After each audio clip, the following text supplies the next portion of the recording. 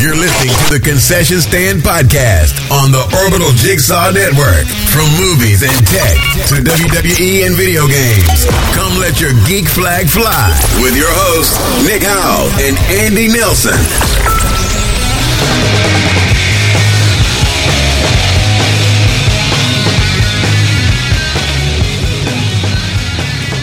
Oh, welcome back to yet another wonderful episode of the Concession Stand. This is episode number 19. Yeah. I am your host, Nick Howell. With me, as always, Mr. Andy Nelson. We just did a badass Rogue One review. Yes, we did. Episode number 19. My favorite number 19 is Jonathan Taves from the Chicago Blackhawks, and I will give him and all of you listeners a stone cold salute. I said, give me a hell yeah.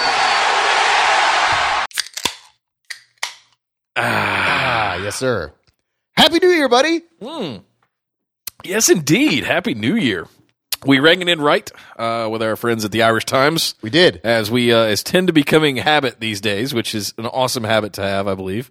Some would disagree with that, but either way. Okay, it's subjective, I suppose. Big shout out to those of our friends that hang out with us at the Irish Times and that are listening to the show. Love you guys, and as always, love hanging out with you guys there. And Happy New Year to all of our listeners as well. Yes, hope you guys had a safe and festive New Year's. Mariah Carey did not, which is a whole side story we won't get into, but was equally hilarious. Somebody did something pretty awesome. Who? You did. Who? It was me. So here's the thing. I am officially a cord cutter now. Yeah, I did it. I finally talked you into it. You did, and we also had to kind of talk my wife into it as well. That's true. She was very sad to have the DVR full of stuff that we'll never watch go away, and now that is gone into the ether. I signed up for DirecTV Now a month ago, and I actually had DirecTV Satellite as well for the last month. It's just try and like sort of wean myself and our family off of it. I paid for it for 3 months. For $105, I now don't owe anybody money until March because I paid for 3 months of DirecTV Now. I got another Apple TVs. We have 3 TVs in the house. Each of them have an Apple TV with a watch list with all sort of, collated content, and it works. And I'm thrilled. And you were over today, and you saw us just doing things on our TV that we would do without satellite service. And there you go. Just saved myself $160 a month just by doing that. And it was simple. So I called so the billing cycle ended today. I called them last night and I was like, I want to cancel service. I've been with DirecTV for 13 years at the highest price package up to, for a majority of that. And then we switched over and got rid of a bunch of stuff, but it was still like a high price, right? Right. And so I called them up, like, I'd like to cancel my service. And they didn't even fight it. And then they were like, okay. And I was like, yeah, I'm switching over to DirecTV Now. So they're kind of happy about that because I guess money is still going to them. Well, that was going to be my question. Do you think you would have gotten more resistance if you weren't also paying for DirecTV Now? I didn't do that. I mean, I've heard stories of people calling DirecTV and be like, I don't like that I have this. And they're like, oh, and then they send them to the loyalty retention program guy, like some supervisor guy that's like, oh, well, what do you not like about it? I don't like that I'm paying this. Whatever. End of story is, I'm a cord cutter. I'm with you. It works. So for all of you out there that haven't done it, you're talking to 2 guys that consume a ton of content. Yep. We wouldn't if we have to in order to do this show. It works. So do it. Save yourself some money. There's plenty of options out there. DirecTV Now works for me. Yes, you need some high-speed internet to pull it off, but at the end of the day, you're saving yourself, potentially a couple of $1,000 a year by doing it. Yeah, no, I think between all of my subscriptions and everything, it's about $50 to $60 a month. Because I've also got HBO Now and the Watch ESPN stuff. So there's some extra stuff I'm doing that is unnecessary that I could even probably trim off. Yeah. But I mean, if you start with Hulu and Netflix, I've got Hulu, Netflix, and HBO Now, yep. You could probably, even without DirecTV Now, you could probably get a lot of the stuff. Have I told you about my super secret plan? What's that? I guess it's not secret anymore if I'm going to tell all these people listening. Okay. But my plan is to only get HBO Now during Game of Thrones season. Yeah, you could do that. Yeah, so for a couple of months I get HBO Now, but for the rest of the year I don't really need it. And you do the WWE Network too, right? Yeah, so it's not $9.99. Sure. So I guess my total, it's $35 plus the 2 Hulu and Netflix and WWE 20. Network. So 30. So I'm up to like $65 a month. Yeah, something like that. Still less than $100 less than a month than what you were paying, right? No, it's still $160 because I was already getting those anyways. Oh, that's right. That's true. See? Oh, man. So we're in good shape. So again, go ahead and do it. It's worth it. Now, back to the Council of Hats thing. Now, we talked about the Council of Hats a couple of weeks ago. There was a guy at the bar that we just talked about that came up to us and said, "Hey, Council of Hats," and he gave us an offering about. So Nick and I typically wear ball caps, and another friend of ours, Matt Evans, whose name is apparently Kyle Strickland, according to this guy. So there's this guy. What does that come from? There's this guy who's very, very likable, but he just comes up and just says random shit to people. Yeah. And you started taking notes this time, actually. Yeah, because I wanted to talk about it because he was just rambling off so much stuff so quick I couldn't keep up. He gave another offering to the Council of Hats, and I was like, all right. His name is Scott. But wait, he plays pool in the same bar, but when he plays pool, his name is Carlos. I guess he wants to disguise himself somehow. Did he wear a sombrero? No, I didn't see that. Did he have one of those? I didn't see that, but I wouldn't put it past this guy because he's so weird, but so likable at the same time. Again, I don't want to have a personal relationship with this gentleman. He's an interesting dude. But he said last time he said his best TV show of all time was Wings. I don't know if you remember that. I do remember that. And we're like, what? And that's ridiculous. And I was like, Scott, this is dumb. Why do you? What's your best TV show of all time for real? And you know what he said? What? You probably don't remember. You were hiccuping at that point. Yeah. But he said Gilmore Girls. I'm like, what? Fuck off. Gilmore Girls is his favorite show. It's the best show of all time. And I said right away, I was like, dude, Golden Girls is a better show than Gilmore Girls ever would be, hands down. And so we're like, all right, fine. You're weird about this. What? Give me like good movies. What are your like top 5 movies? It doesn't have to be in any order. Just name like 5 movies that you like. Well, he started with Eternal Sunshine, and I'm like, okay, that's respectable. Yeah. That's absolutely respectable for sure. And then he said Rogue One because he had just seen it. Also respectable. Okay. We just did a whole show about it, right? Yep. Next one he says, do you remember? No. Sphere. I don't know that I ever even saw that movie. Right. Nobody saw it. I mean, a couple of people that like the Michael Crichton book saw it. Dustin Hoffman's in it. I think Sharon Stone's in it. Great. You know what else? What? Sleepless in Seattle.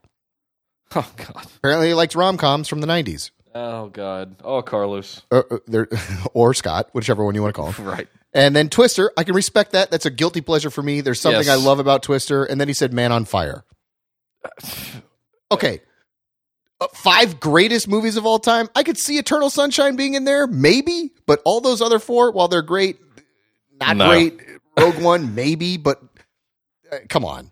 And I'm like, we're like, what about Die Hard? What about this? What about Aliens? What about Empire Strikes Back? It's like, no, I don't like any of those movies. Like, you're an idiot. Yeah. But thank you for at least giving us podcast content. Please turn in your man card to the to the Council of Hats. Thank you for the podcast content, Scott. Leave us. You may leave. Yes. So the Council of Hats was in session to ring in. Like literally, this happened at like 12:05 on January 1st of 2017. That's right. So we started. Well, to his credit, he brought the Council of Hats a beer, and we started pegging him with questions. Yeah. And he's again. I hope he's a good sport. Yeah, and he's given us show content, and I think it's funny. You think it's funny. I hope you guys think it's funny. Maybe you guys can give Council of Hats offerings over the internet through the Twitter or through the website or whatever. But yeah. Something else happened in that bar, which you probably don't remember either, but I think I reminded you about it today. It goes back to your whole Touch Tunes debacle, remember? Yes. So you guys might remember a week or two ago. Actually, it was on Christmas Eve. This was from the Christmas Eve thing. That's right. So there was this thing we talked about with Touch Tunes where you had the digital jukebox app for certain bars and you could put in stuff in. Well, I told you guys about how people just paid an extra credit and skipped songs ahead of in the queue. So I reached out and wrote this like novella to to their feedback support forum, and got a response back. It was the initial level 1 support. Hi, how can we fix this for you? I'm like, sure. Hey, it worked as intended. Nothing's wrong, but I'm giving you a feedback request or a feature request, I should say. So it got back to me. One of the product managers actually got back to me from TouchTunes and said, hey, we're going to implement this. We're going to do something along the lines of we're only going to allow your song to be skipped one time, and then it will continue. It will hold its place in the queue after it's been skipped. Yours personally or just across the board? No, I mean, as a blanket feature of the way that they're going to change the app in the future. And I'm like, cool. Oh, and by the way, here's your 9 credits back for all the songs that you didn't get played because apparently they have all of that data of when the bar closed, when the jukebox was turned off, what songs you had left in the queue, et cetera, et cetera. So I was like, that's something. I responded back. I said, that's something you should do automatically. If somebody pays for a song to get played and it doesn't get played, you should put those credits back in their queue. I didn't hear anything back on that one, but to all of you Touch Tunes listeners out there, hopefully I'm helping make some better changes. Yeah. Is there something weird about the fact that they know when the bar closes, that they know what songs you picked, and then they can also, I'm sure there's a data thing involved, like, oh, this guy likes this, but it's all data. They know all at this point. It's plugged into the internet, and they collect every single thing. TouchTunes is aware. Yes, it has become sentient, everyone. Well, that was our New Year's, kind of our celebration there. Let's talk about some TV and movies.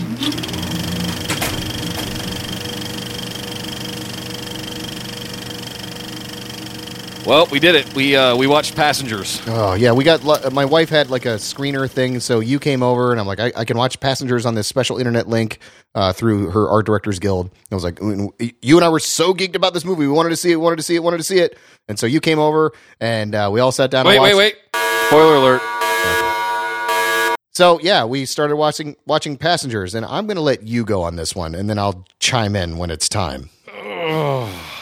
This movie had so much potential. It had everything going for it. It had two of arguably the biggest stars in Hollywood today in an amazing setup of a sci-fi thriller, right? It's a great story, potentially of people being stranded on this ship. What we actually got was a meteor hits the ship. Which we don't find out until later. Well, it does show it getting peppered with, asteroids, I guess, since they're not in orbit.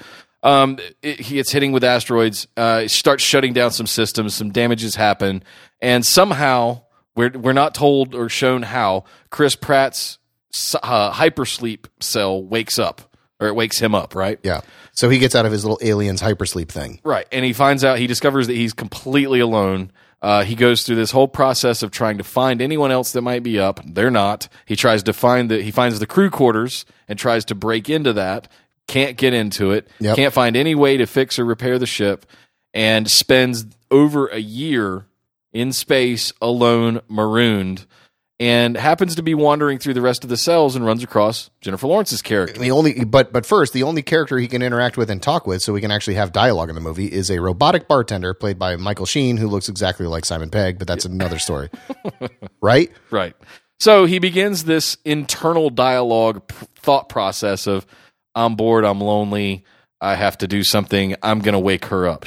Should I wake her up? I don't know. That seems wrong. Can I do that? But he doesn't actually say that. He just turns into DiCaprio from The Aviator when he's like stuck in that room. Come in with the milk. Come in with the milk. Come in with the milk. So basically what we end up getting, instead of what we should have gotten, we'll talk about that in a little bit. What we end up getting is something that is extremely creepy. Yes. He hacks and hot wires her pod to wake her up as well, and then plays along as if, oh, hi. Yeah. Oh, I'm the only one here. Yeah. And you're really hot. Yeah. That's funny. Coincidence? Yeah. So it turns into this super creepy, borderline rapey. She even mentions the word murder, because now she's marooned on this ship with him for 100 years. Right. And she goes, it's fun. I thought it was fun to see her go through the exact same experience that he did, discovering that this was really happening and there was nothing they could do about it. Right. Yeah. Luckily, Lawrence Fishburne wakes up on Event Horizon, and he's like, what's going on? So luckily, finally a representative of the ship and the company of this cruise line, we'll call it, that's going to take you to a different planet where we can now live, but it takes you 100 some plus years in hypersleep.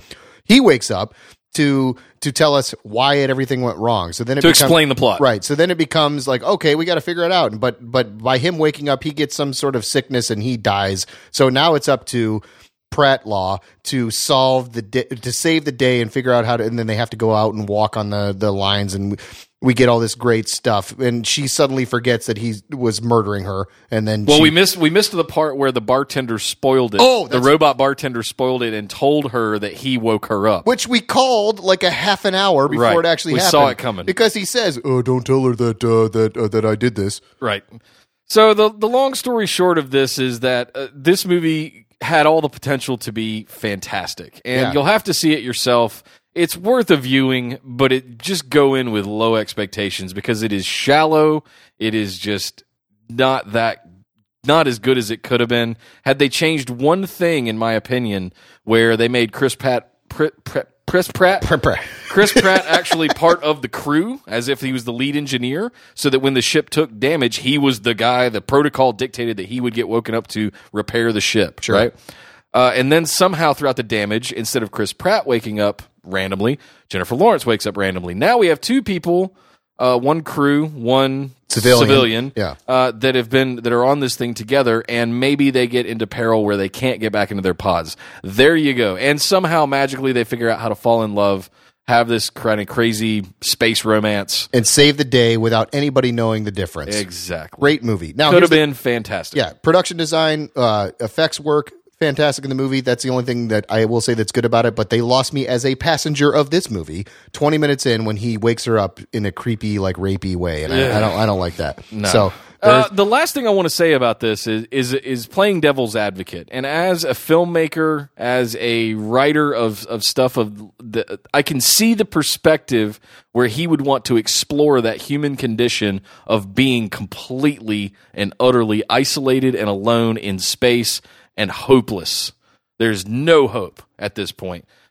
He is going to die before they ever get to this planet. So, at what point does the human mindset break down to the point where you just don't care and you're willing to do whatever it takes to make yourself happy and comfortable before you have a nervous breakdown and kill yourself? Or you're a creepy guy anyways that would wake this person up. So to me, if you're going to do that movie, which we saw, you instead of Chris Pratt, you put somebody like Peter Skarsgård in there, like this like a creepy guy that's like, I like her, I'm going to wake her up and see what happens. Like that, then it becomes like this creepy like thriller thing, which would have worked if you're going to go along that route. But we just sit here and watch it and are sad, but we can't remake the movie. But that would be our idea. Yeah, go in with low expectations. Yep, that's what I would say. Enjoy the sci-fi and the VFX work, but be ready for a very shallow, utterly kind of pointless film. You saw finally Hell or High Water, and I will tell you, it is one of my favorite movies of the year. Don't expect a big action, crazy like Western or like Texas movie. This movie is an absolute acting clinic. Chris Pine, Ben Foster, Jeff Bridges. This is just everything about it. Just it's simple. There's not much to it, but it's so simple in such a good way that you go on a bit of a journey with them for 90 minutes, and you're gonna like it. Yeah. Don't expect a big shoot 'em up, bank robbery movie. It's a little bit different. It's not Heat. No, it's not at all. But there's so much character and there's so much just feel and tone and just excellence to it. It's just a well-made movie, and you could tell that these big-name actors were really, really into it, and they were a part of a movie that was just going to be good. Jeff Bridges can chew some scenery, yes, man. He can. I could sit there and just watch him on a porch with a beer and a cigarette, just doing his gravelly voice kind of thing, right? Works for me. I could watch him do that for hours. So I watched the OA. I literally watched all 8 episodes of it. Before you go, as soon as I saw the OA, I was excited for a split second. Yep. Because Oa, is the main planet in the Green Lantern universe that has the massive power battery that all the Green Lanterns go to train and get all their powers, and then the massive power battery. So as soon as I see like Oa as a show, I was like, it's a Green Lantern show. It wasn't. OA is shorthand for Original Angel. Interesting. And without giving too much away of the story, this is basically the setup is a girl goes missing in 7 years, and she's a blind girl. Goes missing as a teenager, shows up 7 years later, and she can see again. Cool. Right? When they find her as she's jumping off of a bridge, what you would think is committing suicide, but she lives. And when she gets to the hospital, the nurse asks her why all these weird scars are on her back. Oh boy. So this movie is a girl coming back home with her parents that have not seen her in 7 years. She doesn't really remember who they are without some going through some amnesia, but that comes back. And it's basically a parallel timeline of her retelling a group of people what she went through from childhood to where she is now. Huh. And it had to do with her being held captive for a science experiment. all of this kind of stuff. So there's this interesting parallel timeline that goes on. It's an 8-episode arc, you said, right? 8 hours. It's an 8-hour miniseries on Netflix original. All right. So I love that Netflix is turning this. The positive things I want to say first are I am super excited to see this kind of edgy sci-fi content being done in a way that is not held to the constraints of typical Hollywood templates. Okay. I think this is fantastic. I think one of the things we're going to talk about later is Kevin Costner and his new epic that he's shopping around to the various outlets that are not what we would consider traditional television, just to be outside of those constraints. I think this is a great example of that as well. So I think I'm going to stop right there with talking about the OA because I want to give people a chance to see it. Do you recommend it? I highly recommend you watch it. The ending was minorly disappointing.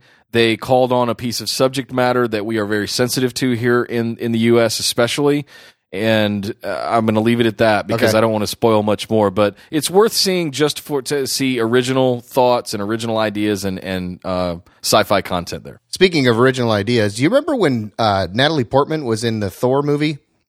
And then she was like, I don't want to be in the Marvel universe She wanted anymore. to bang a god or something? I don't know. Something like that. But then she's like, I don't want to be in the Marvel movies anymore because I don't like acting with the green screens and all that stuff, right? Well, Natalie Portman this week is like, oh, I don't mind being in the Marvel Cinematic Universe. I'll be in that. I wonder why, Nick. Dum, dum, dum, dum, dum, dum, dum, money! That was the money song. Can you imagine the money that these actors, the Avengers, right, that group of the Marvel characters are just printing money.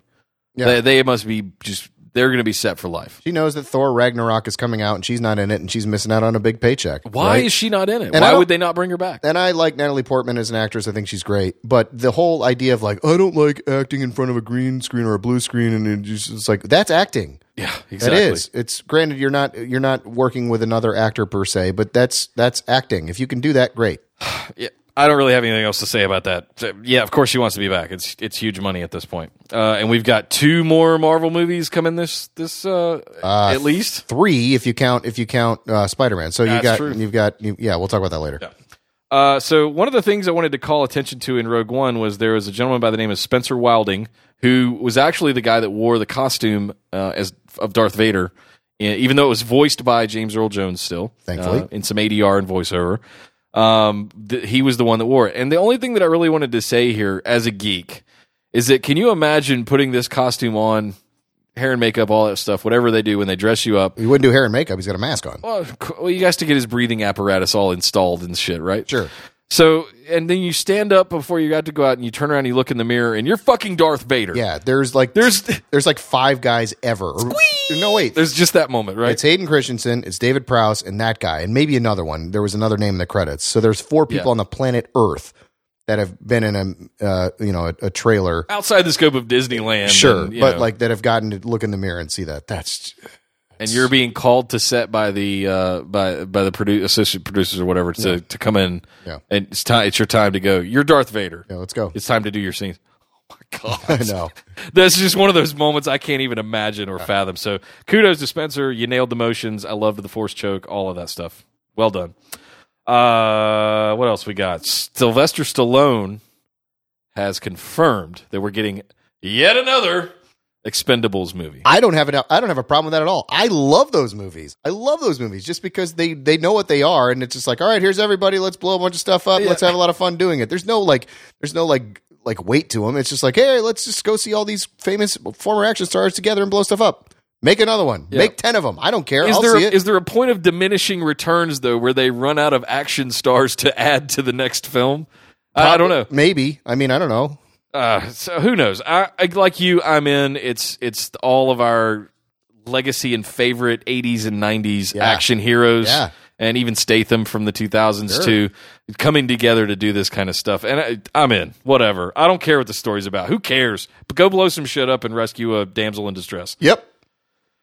Speaking of Expendables, Arnold Schwarzenegger has a new TV show. Yes, he does. Celebrity Apprentice, I guess, started this week, and they've revealed. It's an episode. I think an episode was on maybe already after like the new year. Something like. Oh, it aired with The Bachelor this week on Monday, Sunday night or Monday. I can't One remember. of those. But that's an NBC show. But he's got why they would put it up against The Bachelor is not a very smart move. But instead of the you're fired stuff that our future president will be terminating people. He's terminating people, but he says you're terminated, and then he says get to the chopper, and then they fly off the chopper. I will watch the last 10 minutes of the show just to see that. Yes, that's going to be fun. I don't know if it'll get old, if ever. No, I'm gonna watch that and enjoy it. Just the end of it. I don't need to see the rest of it. I don't care. I don't care about John Lovitz and Boy George and whatever they do. I just want to see Schwarzenegger just belittle them. Oh, totally. Last little piece here in some TV-specific news. Since you cut the cord earlier, I wanted to throw this in. Okay. We have yet another company unveiling a kind of a streaming platform. This time a new set-top box, and it's Dish, or Dish Network, whatever they call themselves now, unveiling what they're calling Air TV. Okay. And what this consists of is a set-top box. It is a physical device that it runs on an Android OS, what they're calling Android TV OS. Okay. And it includes Sling, Netflix, YouTube, and a built-in over-the-air HD adapter. That's actually pretty cool. For $120. Okay. So still less than the Apple TV. Yeah. Right? You don't get all of the functionality that Apple TV does, but it can be used as a casting device for Chromecast, right? I think that's one of the requirements to call yourself an Android thing. Sure. You have to be able to cast. Interesting. The big one, I think, is the inclusion of the over-the-air antenna. Yeah. That's the thing about. Well, they have two options there. Okay, what are they? So for $129, you can get the built-in HD antenna for over-the-air stuff. For $99, you can get one without that. So you've got two different tiers here, whether or not you care about your local news channels or not. Well, I think it's kind of cool that you don't have to then go out and buy an antenna to plug into a wall or nail into a wall. And all right. So yet another company jumping on the streaming train. I'm all in for this stuff. You guys know this by now. So I'm over the moon that we're seeing the bigger companies just really step into this. Hey, let's climb those brown steps and then jump over to the flag and do some video games. Well, speaking of those brown steps, Super Mario Run has now been downloaded in 3 weeks. Something like that. 2 weeks, 3 weeks. December. 90 million times. Wow. 90 million times. But there's an interesting thing there. It is $9.99 to buy it on the App Store. To access all the content. To unlock all the content. You can download it, but you don't get everything. Right. You get the first world and the Bowser Castle, but and you get to do the kingdom and the Toad rallies, I think. I bought it immediately, so I'm not sure what's limited. Yeah. But only 3%, I say only, 3% of people have paid the $10 for the full game. Now, that's $30 million. But I thought that number would be higher. 3% of people, of like all the Mario fans in the world, you're telling me that only 3% of the people would be like, I'm going to pay $10? That's what you pay for Clash Royale, Clash Royale or whatever it is. But yeah, I don't know if that's 30 million is a lot of money, but I feel like that number should be bigger. If you're listening to this and you like video games, I would love for you to go out and spend $10. It's less than a meal. Spend $10 on this game because you and me and Andy and everybody needs Nintendo and other game companies to recognize the value of building mobile game content. I agree. And even if this one is a higher premium than what you're used to paying for mobile gaming, it is absolutely on the rise. We need the big names to start doing more of this stuff. Yep. We're seeing Square Enix talking about, or Square, I should say at this point, jumping in and talking about doing legacy Final Fantasy content. All of that stuff. So they're on board, but they need to see that it's profitable. And they need to see more than 3% of 90 million people willing to pay to play these games. Trust me, it is fantastic. You unlock all of these great worlds. It is better, I would argue, than the original Super Mario game. And I've played through all of it. I think it's fantastic. Have you played through all worlds yet? No, but I mean, nostalgia will win with me with Nintendo. But it feels nostalgic. Sure, it does. It's a lot of the same. Sure, it's all of the same elements, right? Yep. We started on advice from friends and all, but bludgeoning on the head, forcefulness. We played Titanfall 2 tonight. Yeah, Nick was down in my neighborhood for the afternoon before we came back up here to record the show, and I said, "Hey, I've got Titanfall. Let's start it." It's pretty awesome. I love the gunplay. I've just done the single player campaign. I haven't even gotten through the first board yet, just because the kids were home, and you just really can't be playing a game like that in front of kids. There's blood and there's shooting people in the head and that kind of thing. But you fell asleep, but that's because you were up really late last night for reasons we won't get into here. But yeah, I can't wait to even get back and start this game. And I know we've gotten recommendations, and it's not because people have told me to play it. Just the feel that I had, the mechanics of it, the world that they'd built, I'm all in. So I hopefully will have a report that I finished the game next week. I hope you will too, so I can play it next week. Yeah.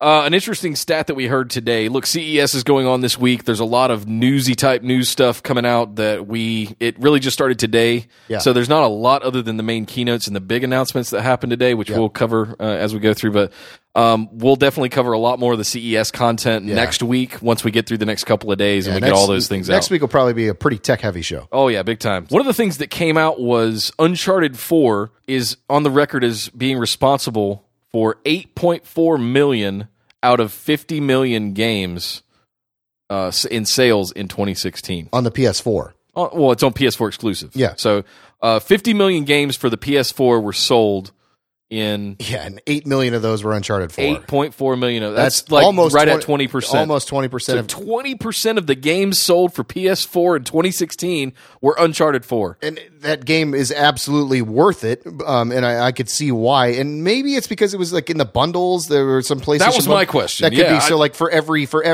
Are they counting those? Sure. I bet they would, just so they could give you that stat. But every like Uncharted PlayStation bundle, I bought a PlayStation. I got Uncharted 2. Like Matt Evans got that. Right. The market share that game has is now massive, and it's a good game, so putting that game in everybody's hands is definitely a good thing. Well, speaking of massive, we got some new in-game footage for Mass Effect Andromeda today as well out of CES, and I continue to just have a giant hard-on for this game. Yeah. I cannot rave about how awesome this looks, how deep it looks, how much time they've spent really developing the menus and the dynamic character building and skill sets and all of that stuff that goes into that. Yeah, we saw a lot of a character running around on a planet and shooting stuff, but we also saw a lot of menu stuff of how you can, like you said, how you can change things, which you weren't able to really change loadouts as much with the last game. You kind of came up with an idea for each one, and then that's kind of what you were stuck with. It looks like you have a lot more options on this one. Yeah, it's not the Skyrim complex where you're locked into a build or a skill tree. Or so it seems. Yeah, right. No, I mean, they've said in the keynote or in the presentation that it's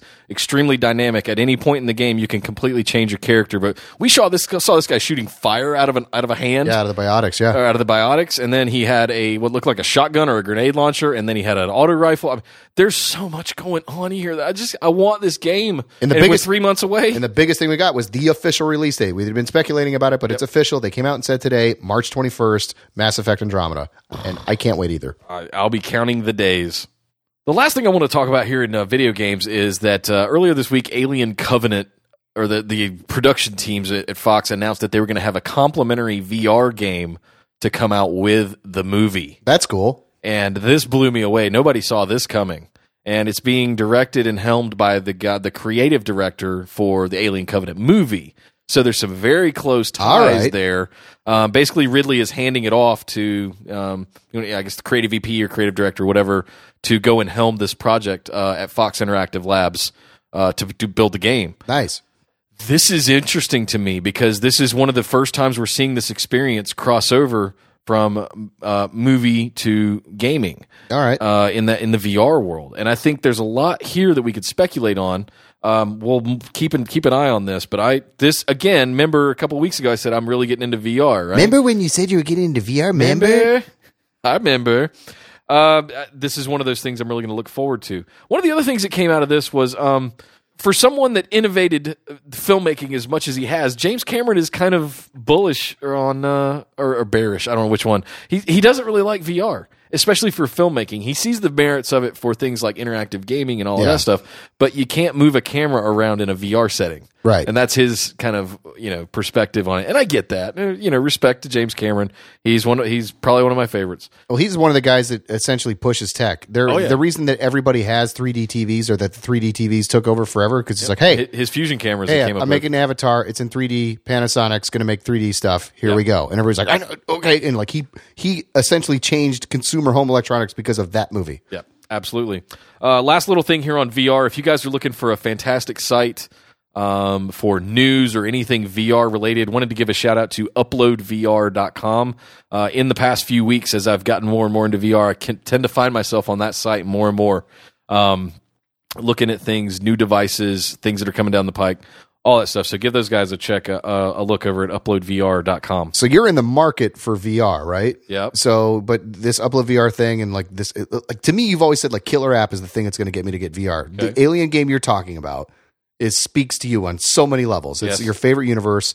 It's VR. Is that going to be the tipping point for you to get this thing, or am I going to go drop $400 or $500 on a VR thing for PS4? Because that's about the only vehicle I've got. I'm not an Android guy, so I can't get the HTC Samsung VR thing, whatever it is. Because I don't have the phone. So it's either that or go out and drop $800 to $1,000 on an Oculus Rift. Yep. Or the other one that I can't remember the name of off the top of my head. That are Vive or whatever. Yeah, Vive. Yeah. Sorry, those are at least I did the Spanish pronunciation. Vive. Those are at least $800 a piece. Plus, you got to buy the little handheld controller things. So it's an investment, dude. That's not messing around kind of money. So I probably will start with the PlayStation, if I'm being honest. They say it's going to be the future if we're talking about technology. Speaking of technology, if everybody remembers about 4 or 5 months ago, SpaceX had a catastrophic failure on one of their rockets that they were launching with a big payload, $1 billion payload, satellite payload. They concluded the investigation on how that happened. It was reported to the FAA. SpaceX was really thorough in this. They basically discovered that there was a buckled liquid oxygen tube that basically collected a lot of liquid oxygen, and when they pushed the button to fire the rocket, bada boom. And it just blew up the whole damn thing, ignited all the liquid oxygen. So the good news is that now that they've completed the investigation, this whole time they've been building the next stage, of course, the next rocket, right? So in parallel of the investigation, now that they've got the all clear from that, they're about ready to launch it in the next week or two. Cool. So we're going to get right back down to business. It's been a 4-month delay, but we're going to start seeing the Falcon rockets shooting back up into space very, very soon. Will that be televised or streamed over the internet? Is that something maybe we could watch? Or it's no? always streamed. Okay. NASA.gov. You can go there. And check that out. Whether it's being launched if it's being launched in Russia, you're gonna have to watch it at 4 a.m. or whatever that crazy time frame is, or catch it on YouTube or something like sure. that after the fact. You can always watch the replays. They put all that stuff up on the NASA website. Okay. So. Speaking of NASA and speaking of SpaceX, SpaceX has been asking NASA to quote unquote borrow some of their gear so that SpaceX can send stuff to Mars. And NASA's like, well, we did that whole Mars thing with Curiosity, and it's kind of hard. So why don't you actually land something on Mars first, and then we'll give you all of our billions of dollars of equipment. Yeah. Sound good? Okay, cool. We'll see you when you land in a few years. Yep. Bye. We're NASA. I thought that was kind of awesome. I'm sure Elon Musk took that in stride. Look, NASA's not going to give you billions of dollars of equipment to try to land on Mars until you prove that you can. They've proven that they know how. I'm sure there's extreme amounts of collaboration going on there with how they've done the Curiosity rover, and it's still running around on Mars. 2 years later. So. Yeah, in time, I think we'll land on Mars. I think we'll even land a human being on Mars in our lifetime. I think within the next 30 to 40 years, if not sooner. I could see that, and I think that's something kind of cool to look forward to. Yeah, that will be an absolute milestone. We will not only the moon, but we will have landed on another planet as a human civilization before we die. Will it be Matt Damon that gets to go is the question. Matt Damon! One last little thing on some space stuff here.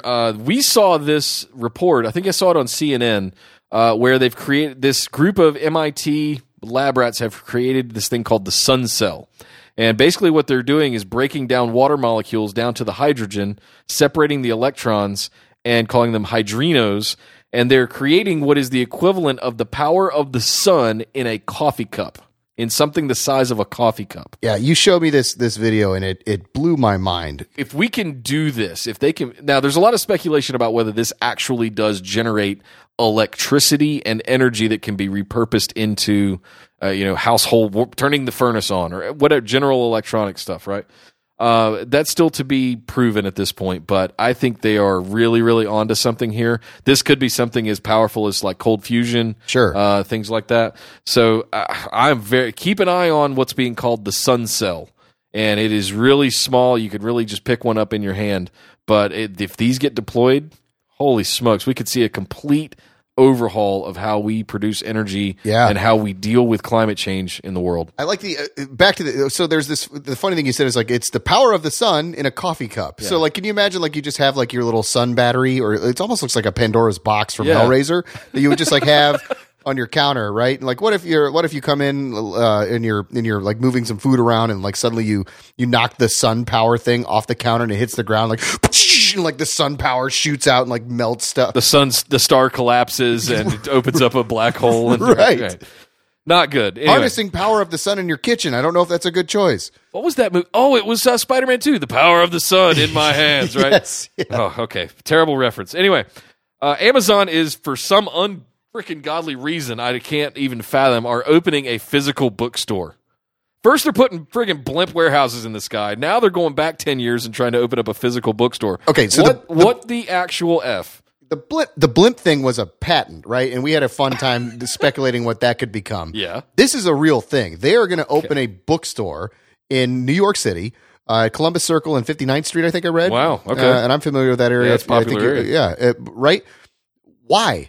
Why are they – that goes against everything they stand for. They're all about get rid of the brick and mortar. Or is that their way of just putting a presence – like, I'm going to walk into an Amazon store and buy a book, and then they'll be like, oh, well, you should try this, and you should try the Fire. Well, here's these Kindles, and here's a Fire TV, and here's an Echo. And so is that maybe that's their version of an Apple store or a Microsoft store? Exactly. Get people into a brick. People are going to go into brick and mortar stuff. They want to at least compete with that too. Yep. I think that's their back channel way of, without coming out and saying we're opening up a series of Amazon stores.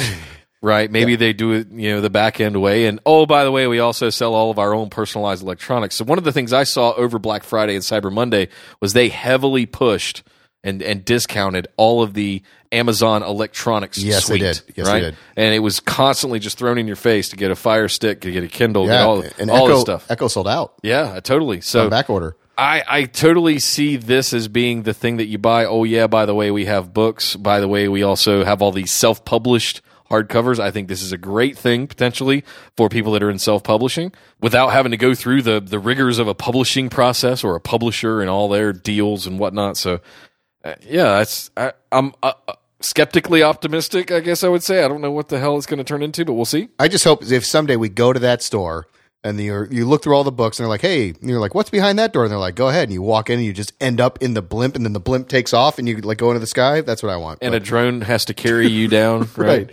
And then Amazon's like, we win. Haha. Alexa, save me. Too late. So Apple is, again, we always talk down about Apple, and I don't know why. They're coming out with this new software update in the next. Speculating. They have had patents from 2012 about this whole cinema mode kind of thing. Cinema mode? Cinnamon mode? Cinema mode? Cinnabon mode. Cinnabon mode would be awesome. Cinema mode is supposed to be one of those things where it's based on geolocation or when you go into a movie theater, you can, much akin to the airplane mode, just toggle a switch and it will automate a series of actions where it will silence your phone, turn the brightness down, do all of those things that you are kind of don't want to happen with your phone while you're in a movie, right? Automatically do all of that stuff for you. And is this a big deal? I don't know. It's allegedly being speculated that it's going to be put into the next software release that's coming out in the next couple of weeks. But there's also a thing that said it would also have a location tracker where it would know that you're in a movie theater, and it could potentially you could set up a situation where it would do all these things without even toggling a switch. And then when you step out of the movie theater, it would know that you're out of the movie theater, and it would all turn back on. Why would you have your phone out of your pocket in a movie theater anyways?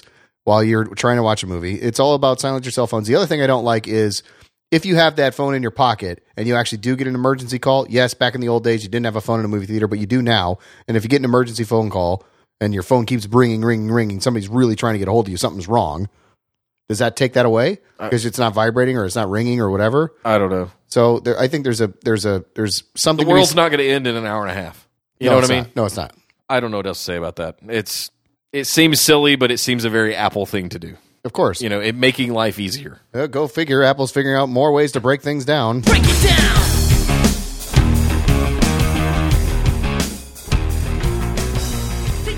All right, so real quick, no Ace Ventura mode, but I'm going to run through some highlights of the week in WWE. First, Monday Night Raw, Braun Strowman came out and absolutely laid waste to Sami Zayn in a last man standing match. Sami Zayn was carted off on a stretcher. Mick Foley got a haircut. Mick Foley got a haircut. And a beard trim, right? New year, new me, whatever. Reigns had to defend the U.S. title against Jericho and somehow hit a spear and retained it. Like, the spear is the most... Anyway, I don't want to talk about Roman Reigns anymore. Bayley versus Nia Jax for the number one contender. I called that one a week or two ago. I'm very happy to see that. Sasha Banks comes out, kicks her music, distracts Nia Jax, and Bayley hits a Bayley to belly, which is one of her signature moves, and defeats Nia Jax to become the number one contender to face Charlotte at the Royal Rumble for the women's title. Cool. Very cool.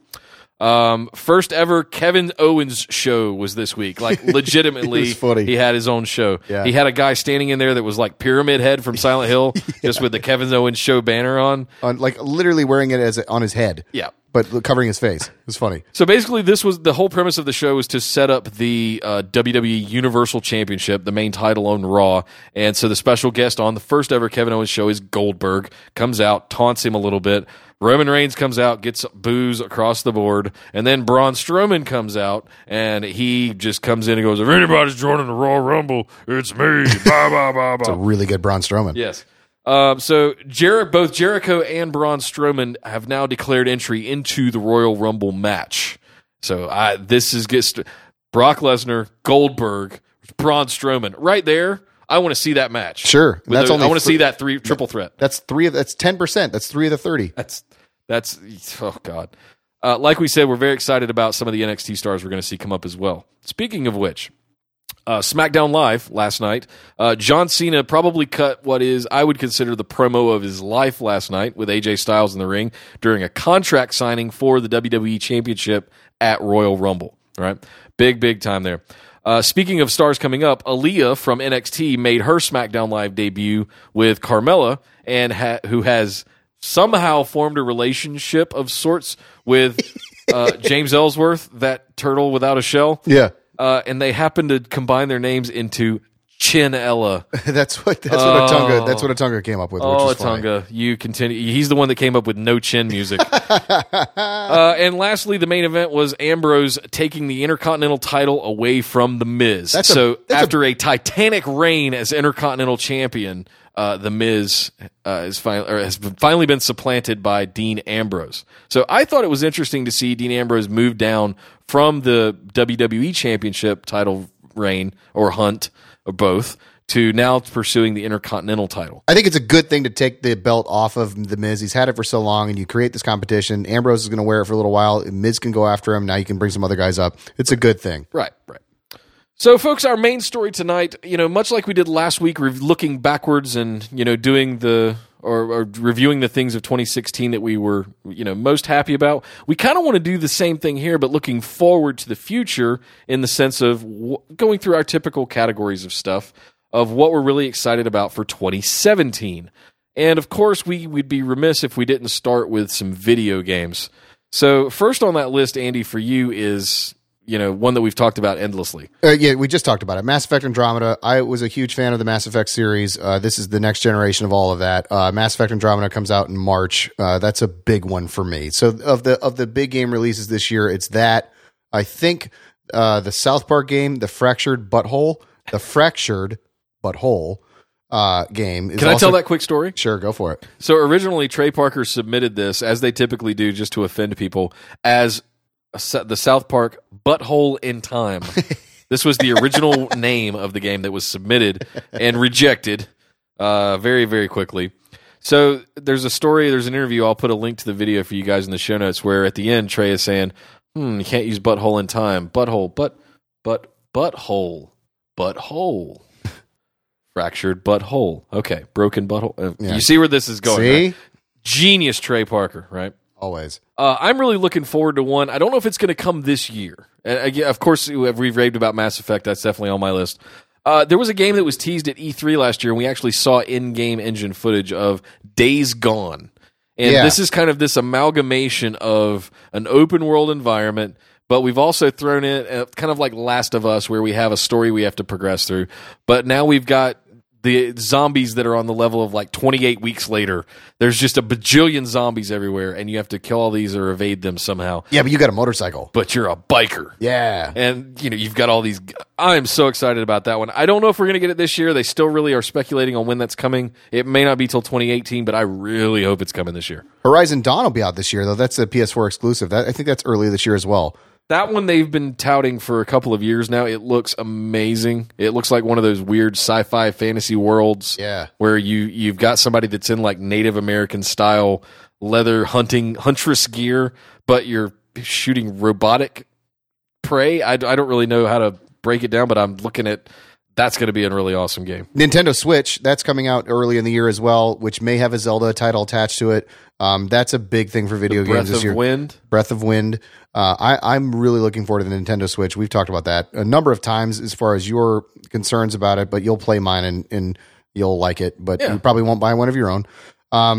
That Zelda game has made a lot of people's top most anticipated games of the year lists, which is beyond me, but I get it, in a sense. I don't.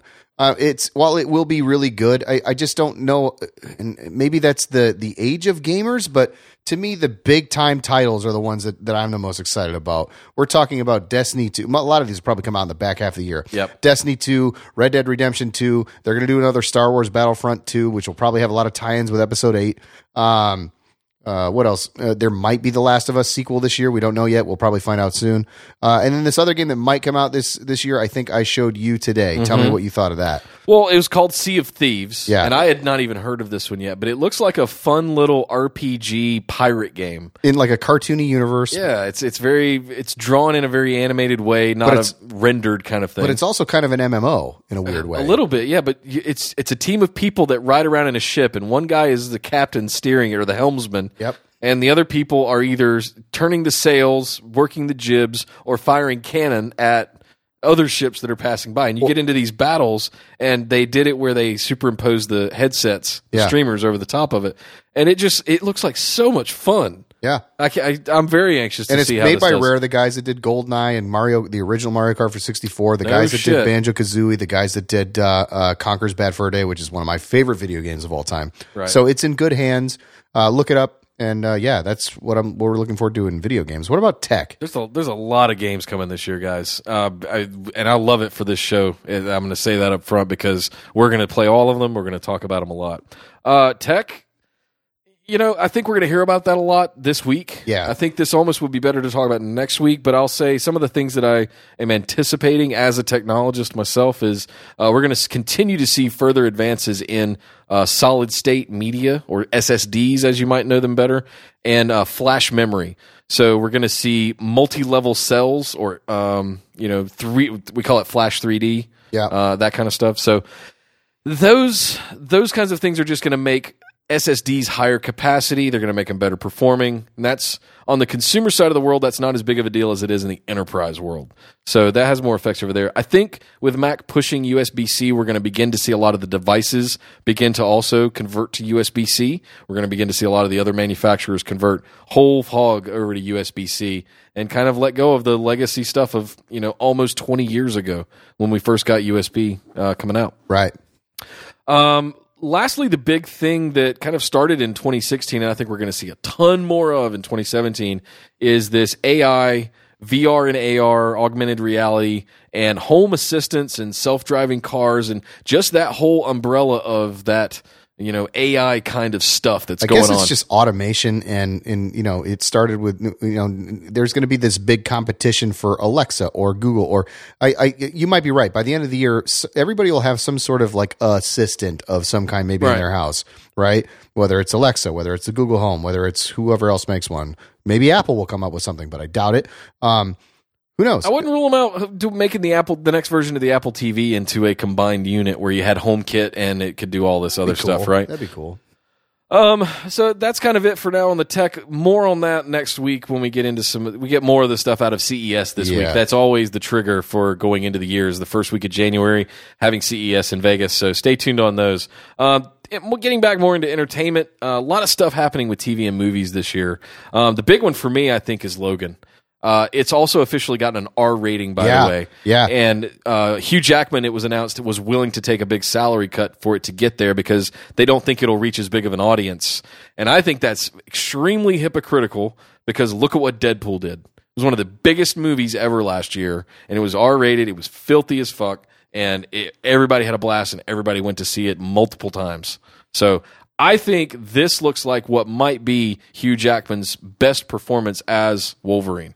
Yeah, and I think it's going to also go the different route of being like a real character. Like, it won't be like a crazy superhero tights movie. This is going to be like a grizzled, like old school superhero guys getting beaten down and you know, at the end of their run, which is something we haven't seen. Again, it's coming out around the same time that Deadpool did last year, so maybe Fox is going to try and sort of do that model of like just sort of breaking the mold a little bit and doing it a little bit different way.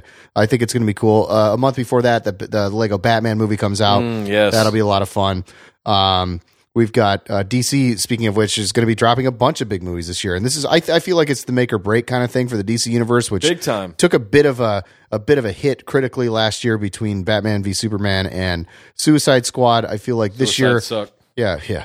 This year it's Wonder Woman and Justice League, so we'll see how that goes. Those are going to be two huge franchises, and they need these to kick off properly. They need to deliver, and you know, there's potentially trouble with the Wonder Woman movie from things I've read, but Justice League, I'm hoping that Justice League, they've got time to make it good.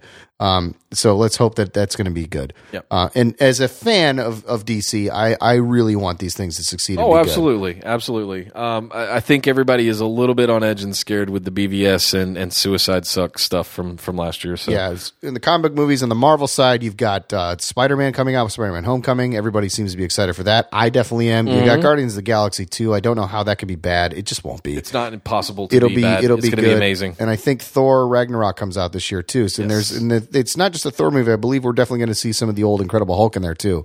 So they're doing some things. Is that in the there. Ragnarok storyline in the comimic books, or is that do they intermix some of those characters? We'll see where they go with it. They could do a little bit with the Planet Hulk storyline. We'll see. Okay. I mentioned it earlier in the show, but Kevin Costner has been shooting a 10-hour epic Western series. I don't know if has he been shooting it, or is it just a concept for it? Maybe he's going to. Yeah. I don't think he's found a delivery vehicle to get it to the viewers yet, but that's all still being worked out. But he's going to shoot it and then kind of figure out how to distribute it. He's got an idea for what would be a 10-hour movie or a 10-hour epic broken up into episodes or something.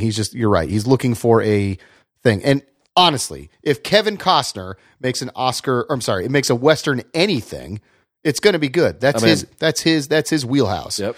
I mean, you look at Wyatt Earp, you look at Dances with Wolves. Dances with Wolves. Should have said that first. 7 Academy Awards. Open Range was like one of those that people don't talk about, but if you go back and you watch that Western movie, it's a really good, like gritty, like that's how it really was kind of thing. Way up on that one, on that gun battle at the end. Another one that I'm excited on the TV side of the world, a couple of them actually, is this new show with Tom Hardy called Taboo. Yeah, that's coming out next week. Oh yeah, I can't wait to watch that one. I'm so glad I got through OA really quickly because I was I wanted to hit this one with the ground running so we could talk about it as soon as possible. Also, one that our buddy Ian Malcolm at Irish Times is very excited about is Trainspotting 2. Oh, the movie side, yeah. Yes. No, not Dr. Ian Malcolm from Jurassic Park. Right. I love that we're going to keep calling him that. Exactly. Yeah, there will be dinosaurs here on your dinosaur tour. So, the original cast is all back, and they've done a very good job, allegedly, from what they're saying, to making sure that they stayed true to the original film, the feel, all of that stuff of Trainspotting. So that's going to be awesome.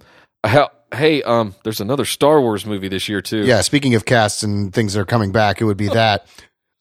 We know that's coming. Everybody's excited about that. We got to wait another 11 months for that one. We don't have to wait as long for another thing that's coming out in 5 months.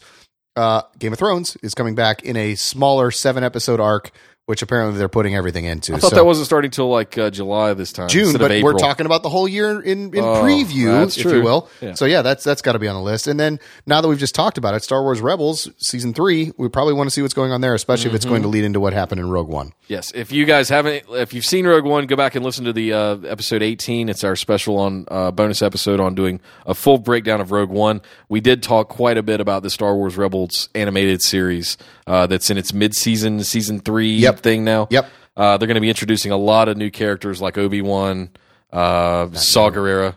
What's that? He's not new.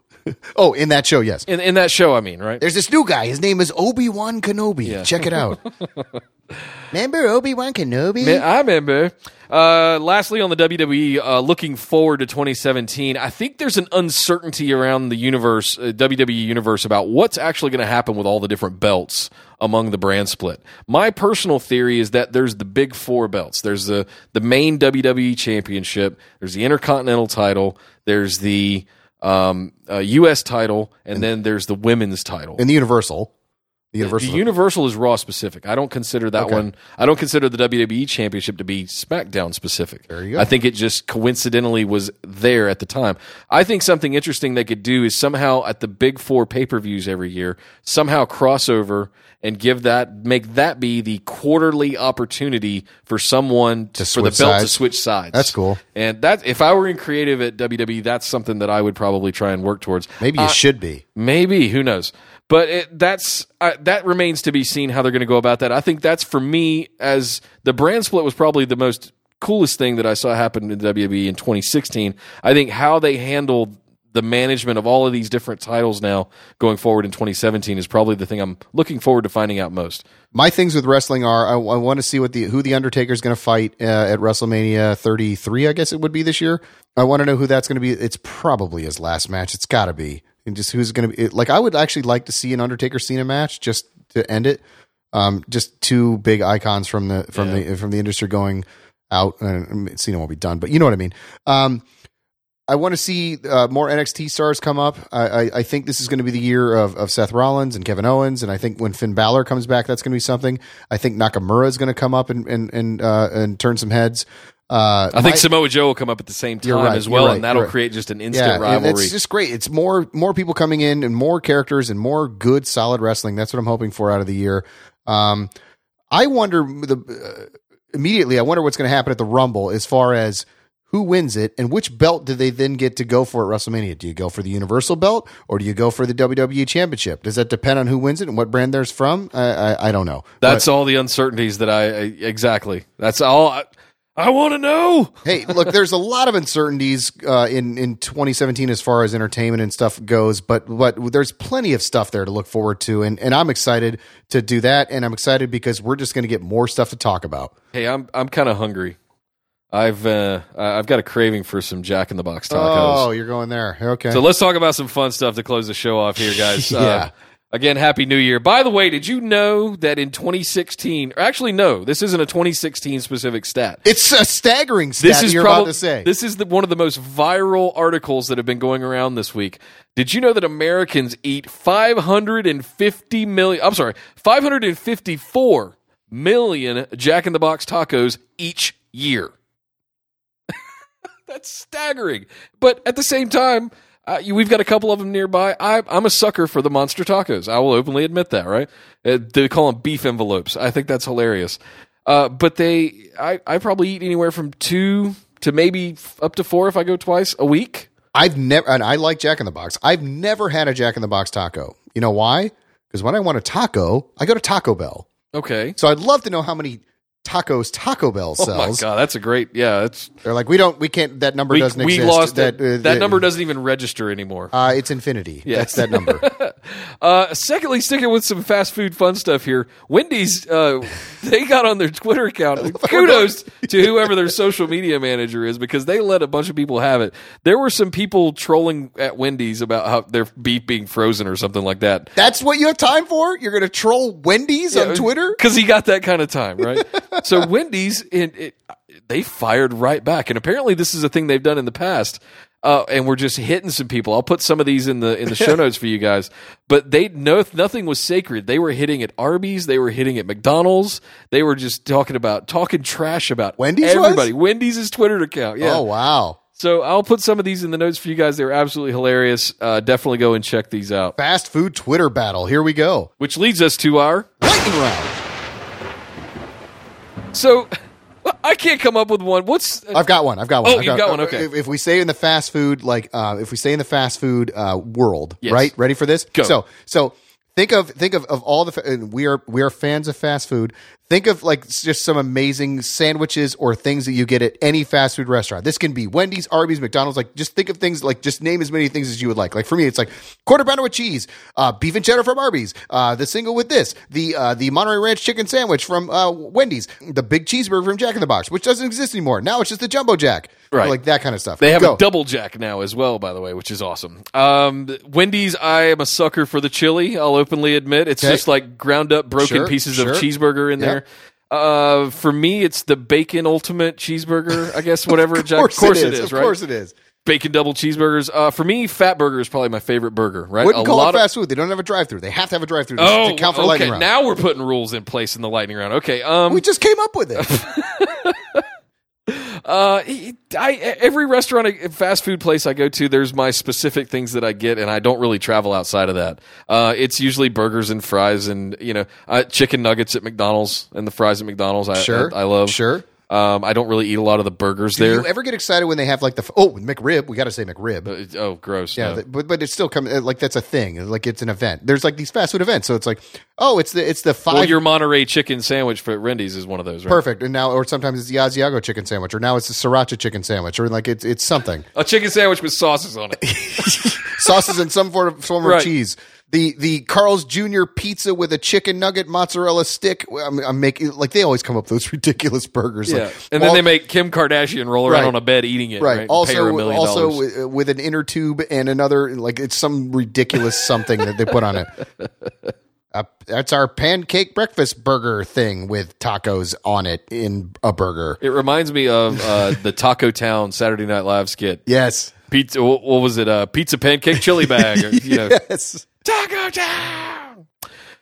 Well, guys, that's going to do it for us. Again, Happy New Year. We are past the holiday season, so congratulations on surviving all of that. Let's go play some badass video games. Let's go rock some awesome music and movies in 2017. We're sticking with you. We are just getting started with this show, and we love that you guys are listening and enjoying it with us. Yep, and we always appreciate feedback, so please let us know what you think. Leave us a review on the iTunes Store, on Google Play, or whatever you're listening to us on. We want to hear your feedback. We want to know what's going on. We want to connect with you because we're having fun doing this, and we want to know who you are and how we can make this better. I'm Andy Nelson, and you can find me at AndyNelson76 on Twitter. And I'm Nick Howell. You can find me at Data Center Dude on Twitter. All right, guys. See you next week. Later. Bye. This show is part of the Orbital Jigsaw Network. For more episodes, subscribe to us on iTunes, Google Play, or Stitcher Radio. For details and show notes from each episode, check us out, orbitaljigsaw.com.